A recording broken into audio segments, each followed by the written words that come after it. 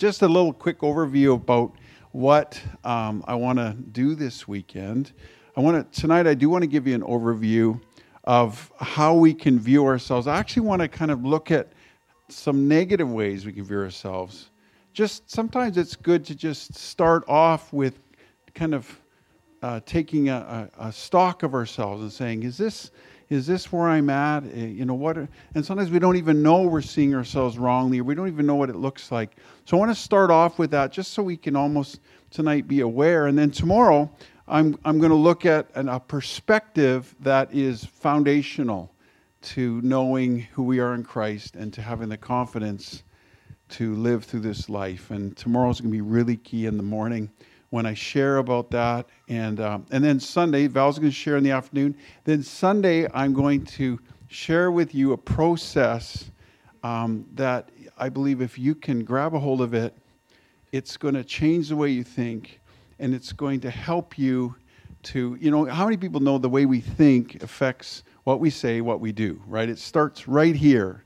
And so if we can change this, and there's some practical ways we can do it. If we can change this with God's help, we can begin to see change in our life. I'm going to show you a very practical way that if you put it into practice, if I put it into practice, I believe you're going to be able to see truth prevail in your life, and you're going to have a clear identity. So I want to start off with a poll. Are you ready? A little bit of interaction. You've just eaten. Need to get excited again. Okay, so I can do a little poll here. So I'm guessing a lot of you know someone who's told a lie so many times that they start to believe the lie is true. You ever known anybody like that? They've told it, hopefully not you, but they've told it so many times they believe the lie is true. That's what we call self-deception. So here's a little experiment. Now think about this for a minute. How many of you would honestly say that for you, battling with self-deception is a significant problem? You're really, really deceived about a lot of things. Put up your hand. Nobody. Okay, that's good. I appreciate the honesty. Thank you very much. Okay, so one person says so. Okay, so that's our poll, one person. So let me ask another question. Think about other people. People who may think they are good at something and they're really not. They think they don't have a problem, but they really do. You know people like this, okay? How many of you know someone else that is really self-deceived? Put up your hand. More hands. Okay, more hands. All right. Now, put them back up for a minute. If just being honest, put your hand up. Oh, look around. Okay, look how many hands. Now, we knew one really honest person put their hand up earlier. Now, there's quite a few hands, okay? Now, do you see that we kind of have a statistical problem here? You know what I mean? Because hardly anyone here is self-deceived, yet almost all of you know someone else who is. So, what does that mean? Could it be that we're personally maybe a little bit deceived? Maybe, yeah. So here's the thing with deception. You don't know you're deceived, right? That's why it's called deception. So I might think that the way I view things is totally accurate and totally spot on, but yet if I don't have a way to consider that, if I don't have a way to really look at it, then I won't know. And so that's why we want to start off with looking at some things that maybe can help us say, yeah, that is me. That is the way I see myself. That is the way I view my life. So what is the key? How can we truly see ourselves for who we are? Well, the answer is to look in the mirror. Look in the mirror. And when you do, sometimes you're shocked. Yeah. Okay, so let's move to the real picture. The next slide. See, you look in the mirror. Little baby loves himself. That's good. It's got a good self-image. The reality is, look, the only way we know who we are is if we look in the mirror. Now, when we look at the Word of God, the Bible actually says the Word of God is like a mirror. So when we look at what the Bible says and what God says in His Word, it actually shows us who we are. So we want to do that. We want to look at that tonight. And I think that when we look in the mirror, we can see two extremes in our lives. And here's two extremes of how we might view ourselves, how we might see our identity. Number one is this. We might think too highly of ourselves, right? I mean, it's kind of like life is, there's two ditches. Thinking too highly of yourself is the first ditch. So Psalm 36 says this: in his own eyes, he flatters himself too much to detect or hate his sin. So part of deception could be we think we're too good. We think we're better than we really are, right? And that's bad. And then Romans 12 says this: for by the grace given me, I say to every one of you, do not think of yourself more highly than you ought, but rather think of yourself with sober judgment in accordance with the faith God has distributed to each of you.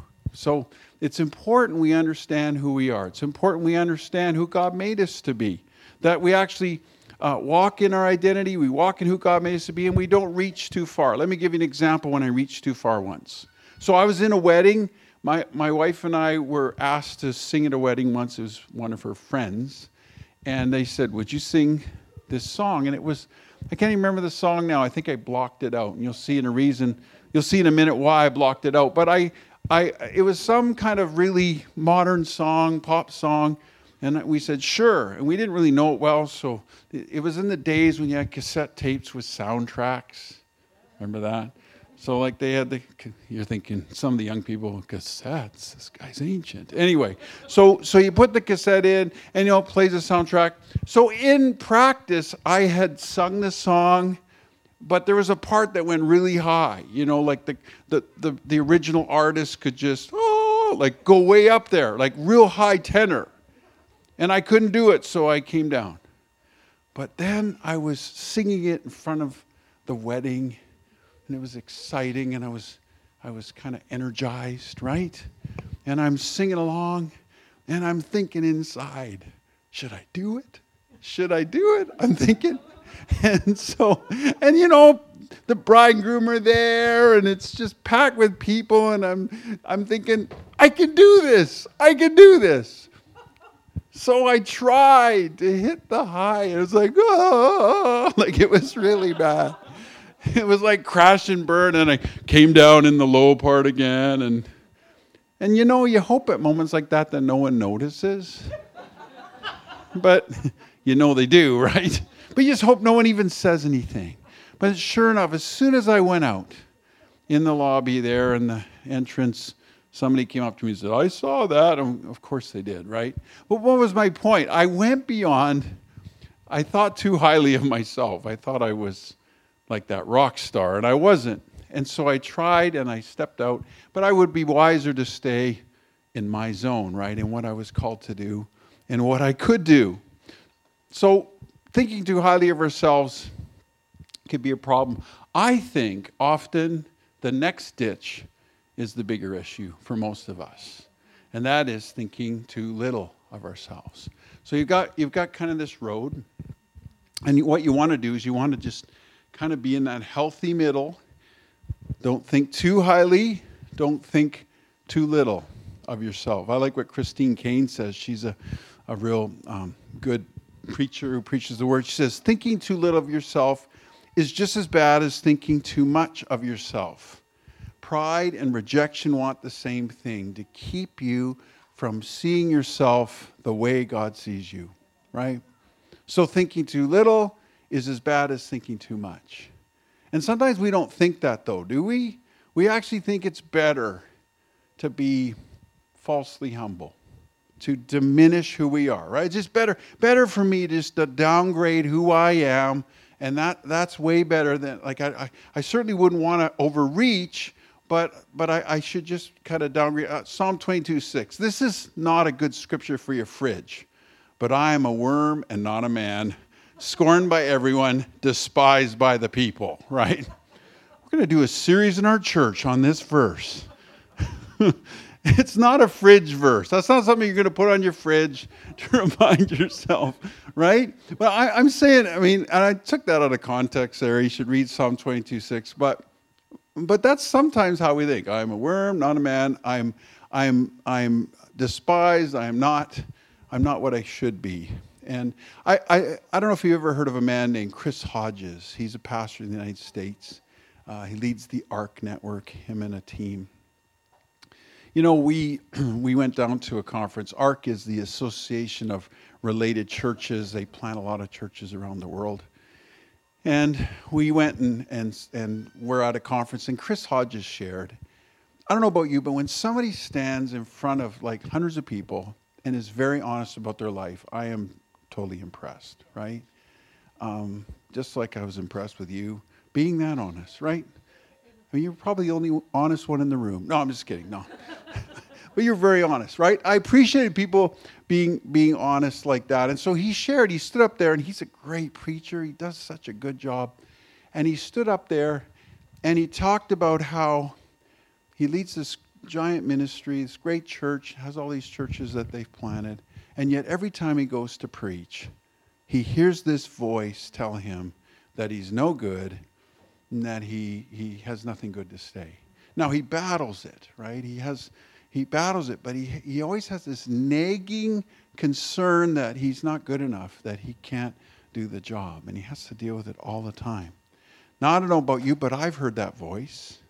I'm sure you have at times, telling you you're not good enough, you can't speak well enough, you're not competent enough, so you just shouldn't do that. Don't bother sharing that, the good news of Jesus with somebody because you're not good enough. Don't bother trying to help that person. Don't bother trying to do anything creative because you're not good enough. And just like him, we need to fight that. We need God to help us because that's not true. 2 Corinthians 3:5, he talked about how he had this verse on his mirror. This is a good one for your fridge right here. Not that we are competent in ourselves to claim anything for ourselves, but our competence comes from God. God is the one who makes you competent to serve him, to do anything he calls you to do, and to be the person he's made you to be. He's the one who's made you competent. So what I want to do is I want to share quickly a couple of Bible stories. I love Bible stories. The New Testament tells us that every story in the Bible, every Old Testament story was given to us as an example to help us to serve God and live for God. So even though, we've got the New Testament of the Bible, which talks about Jesus coming, which talks about what he did on the cross, which gives us instruction for living because of that. And then we have the Old Testament before Jesus came, right? But both of them are important. And so in the New Testament, we're told that the Old Testament stories, they help us know how to live, right? So you can look at, now how many people know you can either be a good example or a bad example, but you can always be an example, right? I think we should always try to be a good example, but you can be a bad example and say, don't do what I did, right? And I've done that in my life. This doesn't work, don't do this. So there's some times in the Old Testament you can see some bad examples. So I want to give you a couple examples that might help you to see how thinking too little of ourselves, how thinking inaccurately about our identity will impact us, and some of the fruit of that. The first person I want to talk about is a man named Saul. Now, when Saul shows up on the picture in the Old Testament, Israel doesn't have a king. They have what's called judges. And the judges were quite inconsistent. And actually, it was a bad time. If you ever read the book of Judges in the Old Testament, it's really a weird time. It's lots of bad things happen. There's bad leadership. It's inconsistent. So what happens is after that time, the people of Israel say, we want a king. Every other nation in the world, around them at least, has a king. We want a king. We want somebody who's going to lead us and that, we lead us into battle and be our king. And actually, God doesn't want to give him a king. He says, I'm your king. But they say, no, we want a king. God says, okay, I'll give you what you want. So God chooses a man named Saul. Now, Saul looked like a king, right? He was really tall. I don't know how tall he was, but he was head and shoulders above other people. So when you looked at him in the crowd, you could see King Saul. You could say, hey, there he is. He's over there. He was really tall. He looked like a king, had the stately walk of a king and all that stuff. But here's the thing. On the outside, he looked like a king. On the inside, he was shy and he had an inferiority complex. He struggled with who he was. Well, how can we know that? Well, when he gets... You think about this. It's his day of coronation. By the way, I had the opportunity to go through Westminster Abbey. It was very exciting. I saw the coronation chair that's been there for hundreds of years. It looked like it. Like it's people have carved in it. Like anyway, it's preserved, which is good. But I mean, I thought about all the kings and queens that have been, coronated there for hundreds of years. So can you imagine on the day of coronation? Think about this for a minute. Just put it in context. It's Queen Elizabeth's coronation in 1952, I think it was, right? Queen Elizabeth's coronation. They're all there. They're ready to coronate Queen Elizabeth, but they can't find her. Where is she? Where's Queen Elizabeth, right? And they have to go and find her. They have to hunt around, and she's hiding in the women's toilet, right? Like she's hiding out, and she's like really scared and shy and upset, and like doesn't want to be the queen. Okay? That would be weird, wouldn't it? Thank God she didn't do that, right? She's been on the throne all these years. She never did that. She never hid. That's what Saul did. New king. He's going to be the king. They're coordinate, they're all ready. And where is he? Can't find him. And he's hiding in the baggage. Cowering, hiding in the baggage. I think this was a bad sign, to be honest. I think it was a bad sign.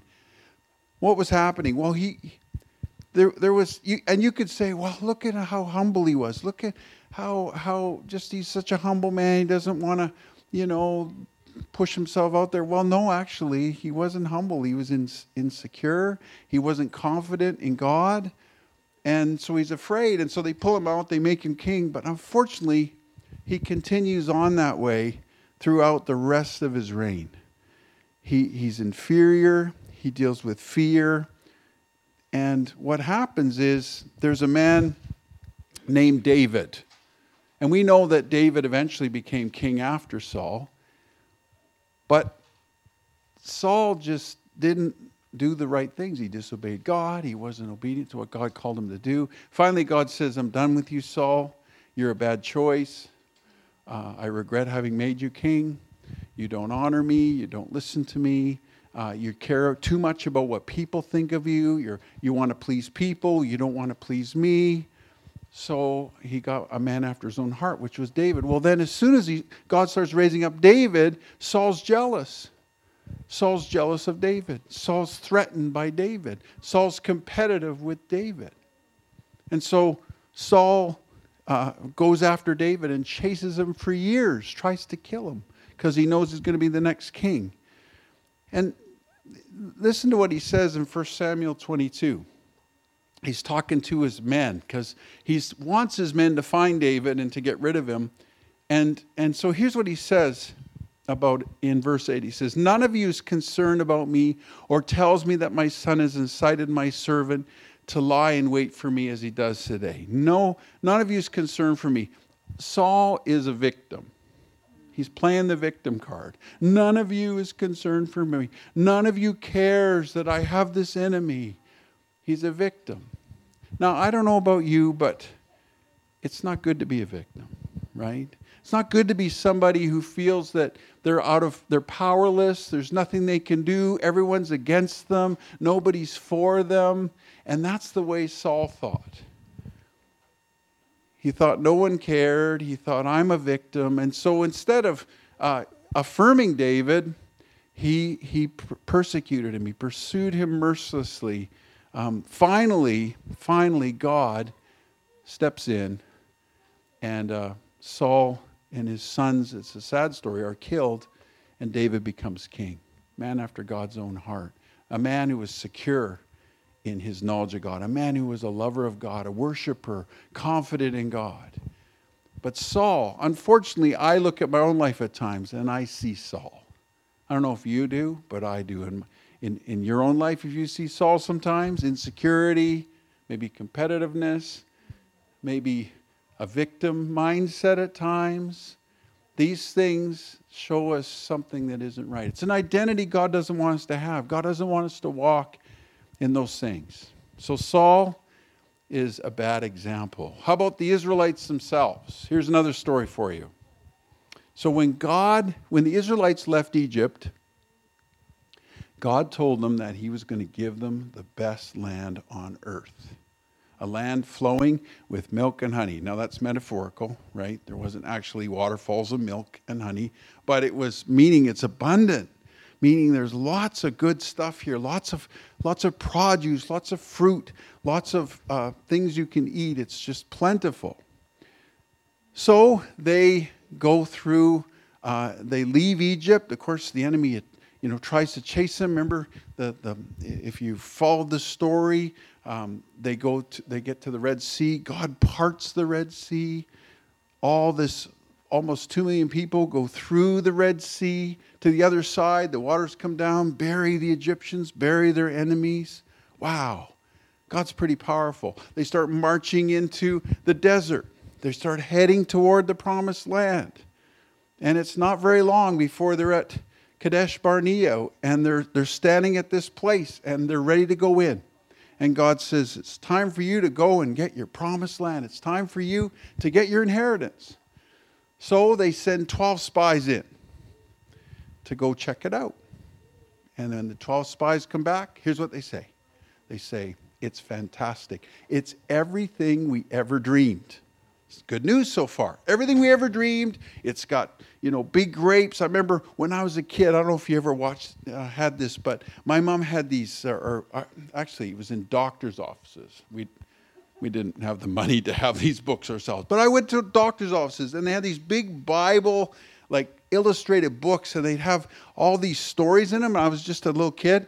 And so they had the one where they had the big rod with the grapes on them. The grapes are that big, and the two guys are carrying them back from scouting. I mean, it was impressive. It still sticks in my mind. Kids are so impressionable. We should buy those books, Val. In my 50s, we should get those books. Anyway, so what happens is they say, absolutely, they bring back those grapes. They bring back some produce. They have evidence that it's wonderful. Looks good. Except there's a problem. And here's the problem. There's giants. It's not going to be a cakewalk to go in and get this promised land. There's these giants there. There's these fortified cities there. How many people realize, and you probably found this in your own life, that God promises you some things. God says he wants to do wonderful things in your life, and he wants to make you fruitful, and he has blessing for you. But how many people realize you have to fight for it? Wouldn't it be nice if you didn't?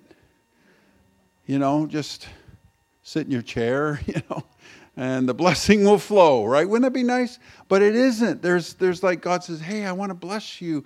I want you to prosper in your job. I want you to prosper, with your family. I want you to prosper in your neighborhood, but you're going to have to go and step into it, and you're going to have to push through, and you're going to have to deal with some fears, and you're going to have to deal with some things that I'll help you to deal with so that you can get your inheritance. So that's what the reality was. There was giants. So there were 12 people on that team, and 10 of them said this. 10 of them said, and I'll read it to you from Numbers 13. Here's what they actually said. They gave Moses this account, verse 27, Numbers 13:27. We went into the land to which you sent us, and it does flow with milk and honey. Here is its fruit. Okay? Think giant grapes, just like I talked about. Here's its fruit. But the people who live there are powerful, and the cities are fortified and very large. We even saw descendants of Anak there. In other words, it is really great, but we have giants to face. Now, Caleb and Joshua were two different people, and they're of different mind, those 10. The 10 said, there's giants there, they're afraid of them. Caleb and Joshua say this. Caleb silences the people. Shh, quiet everybody. I need to say something. He says, we should go up and take possession of the land, for we can certainly do it. Wow. I love that guy, right? Caleb. Hey, listen, guys, I know there's giants. We have a big God. Let's go. Who's with me? Let's do it right now. That's his attitude. But it says this in verse 31. But the men who had gone up with him said, we can't attack those people. They are stronger than we are. And they spread among the Israelites a bad report about the land. How many people have found that bad news spreads more than good news, right? You want Just say something negative, everybody, oh, what's that, right? So the bad report spreads, and people, you got Caleb saying, I know there's giants. Hey, everybody, there's giants, but we can beat them. And then there's the other people saying, there are giants, we can't beat them. And so they go, I think he's right. And actually, if you read it in the Bible, they cry out, and they're angry, and like they're sad. Anyway, and here's what they said. This is the last part I want to read on this. Verse 33. We saw the Nephilim there, and we seemed like grasshoppers in our own eyes, and we looked the same to them.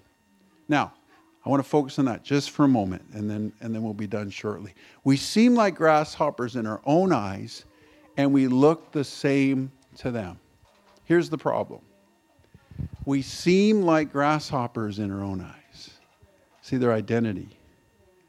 So they saw the giants, and they said, we're compared to that problem, compared to that situation, I'm a grasshopper.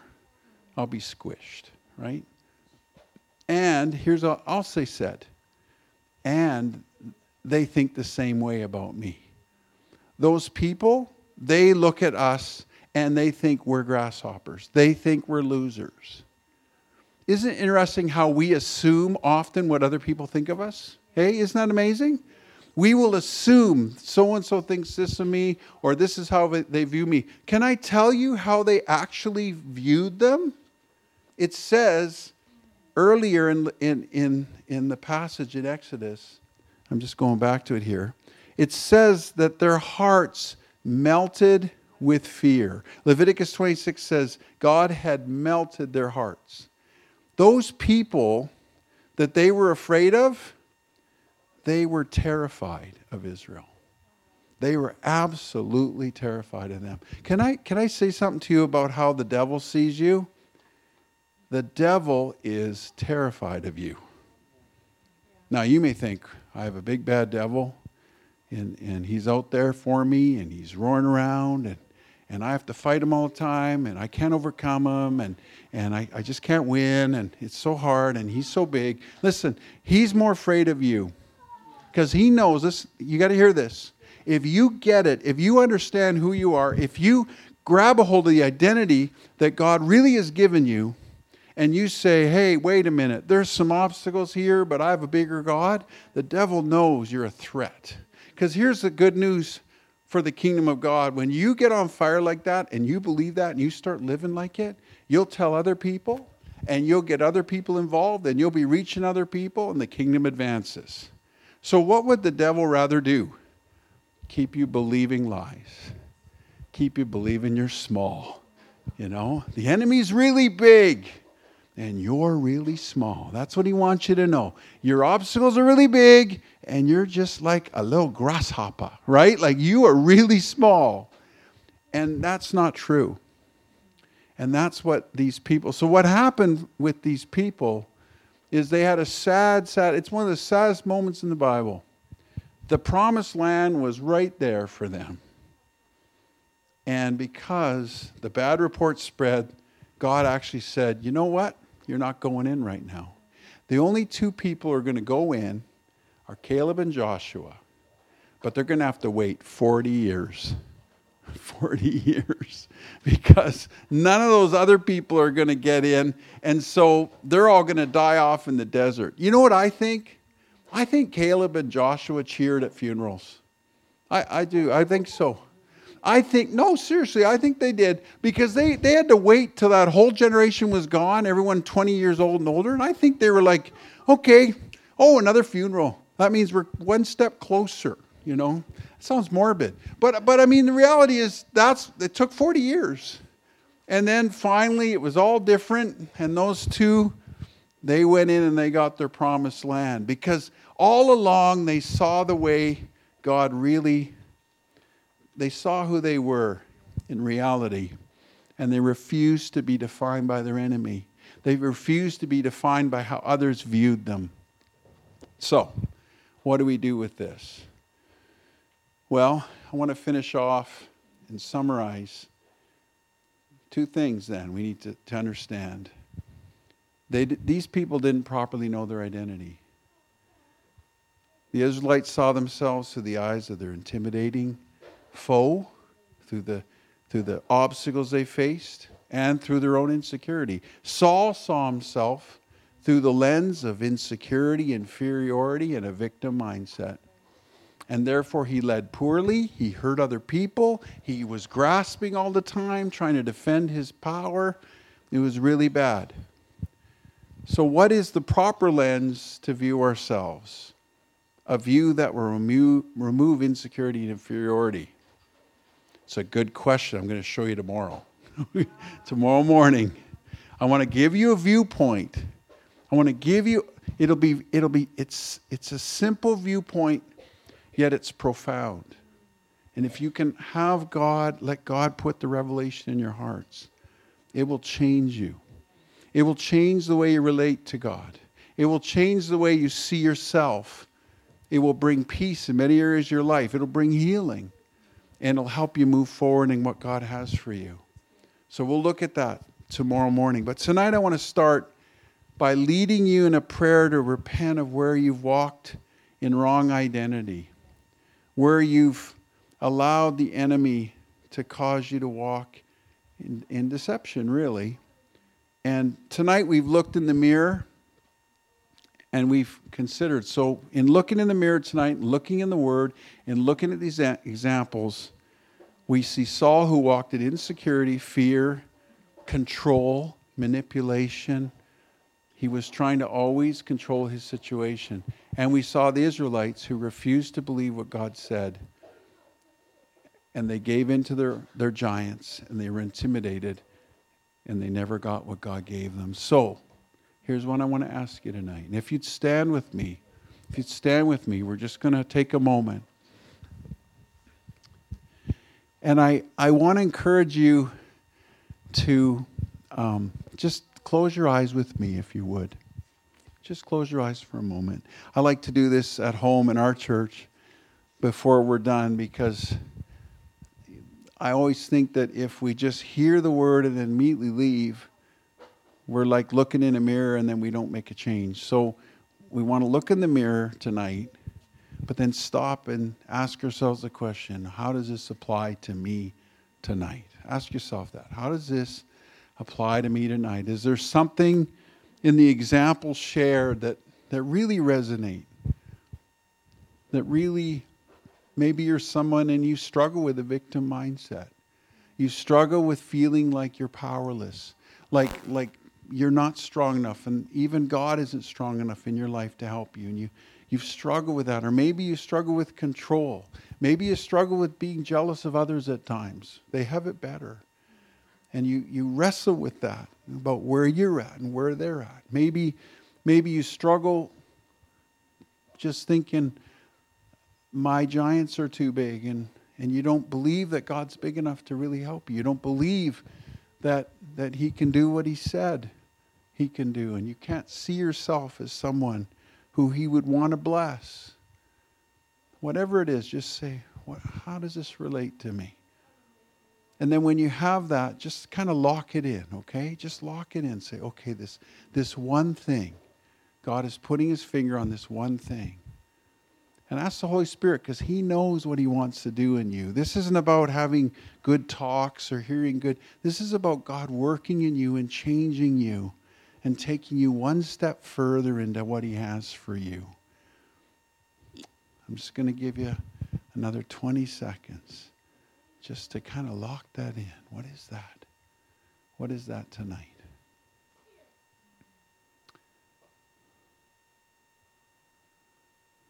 And then just want to pray with you. And so if you want me to pray with you and you're just simple agreement, something's locked in and you want me to pray with you, just that you give this over to the Lord, you repent, then just slip your hand up. Just slip it up. Just say, I've got something and I want you to pray with me. Just slip it up. Okay, I see the hands. I'm going to pray with you right now. All right? And in your heart and with me, as I pray, just say, God, forgive me for having that attitude. Forgive me for falling into that. Forgive me for believing and allowing that deception, because we're all deceived in some ways. We're all trying to come to new truth, and there are areas that we still yet need God to help us. So deception, we can be deceived, and so ask God, Lord, open the eyes of my heart. So just hold your hand up. I'm going to pray for you. Father, right now, you see these hands. And Lord, you know what you have spoken to them. You know what you have highlighted tonight in these people's lives. You know what you want to do. So Lord, whatever it is, and Lord, I just speak as one of them. Lord, forgive us. Forgive us for where we have allowed this wrong image. We believe things that we shouldn't believe, or we've given in to things like Saul and those people of Israel gave into. Lord, forgive us for that. Forgive us for our unbelief. Forgive us when we don't trust you. We want to clear the air tonight with you. We want to say, God, we want to trust you. We want to believe you. We want to believe that we are who you say we are. And so forgive us when we haven't. Forgive us when we've walked less than that, when we've been victims, when we've not allowed you to work in our lives. And God, I pray right now for each person that you would open their hearts this weekend. Holy Spirit, touch them, fill them, and open their hearts so they can hear new truth. They can hear revelation from you. And Lord, we can leave here stronger, knowing who we are and knowing what you have for us. And we'll give you all the glory. In Jesus' name, amen. Amen.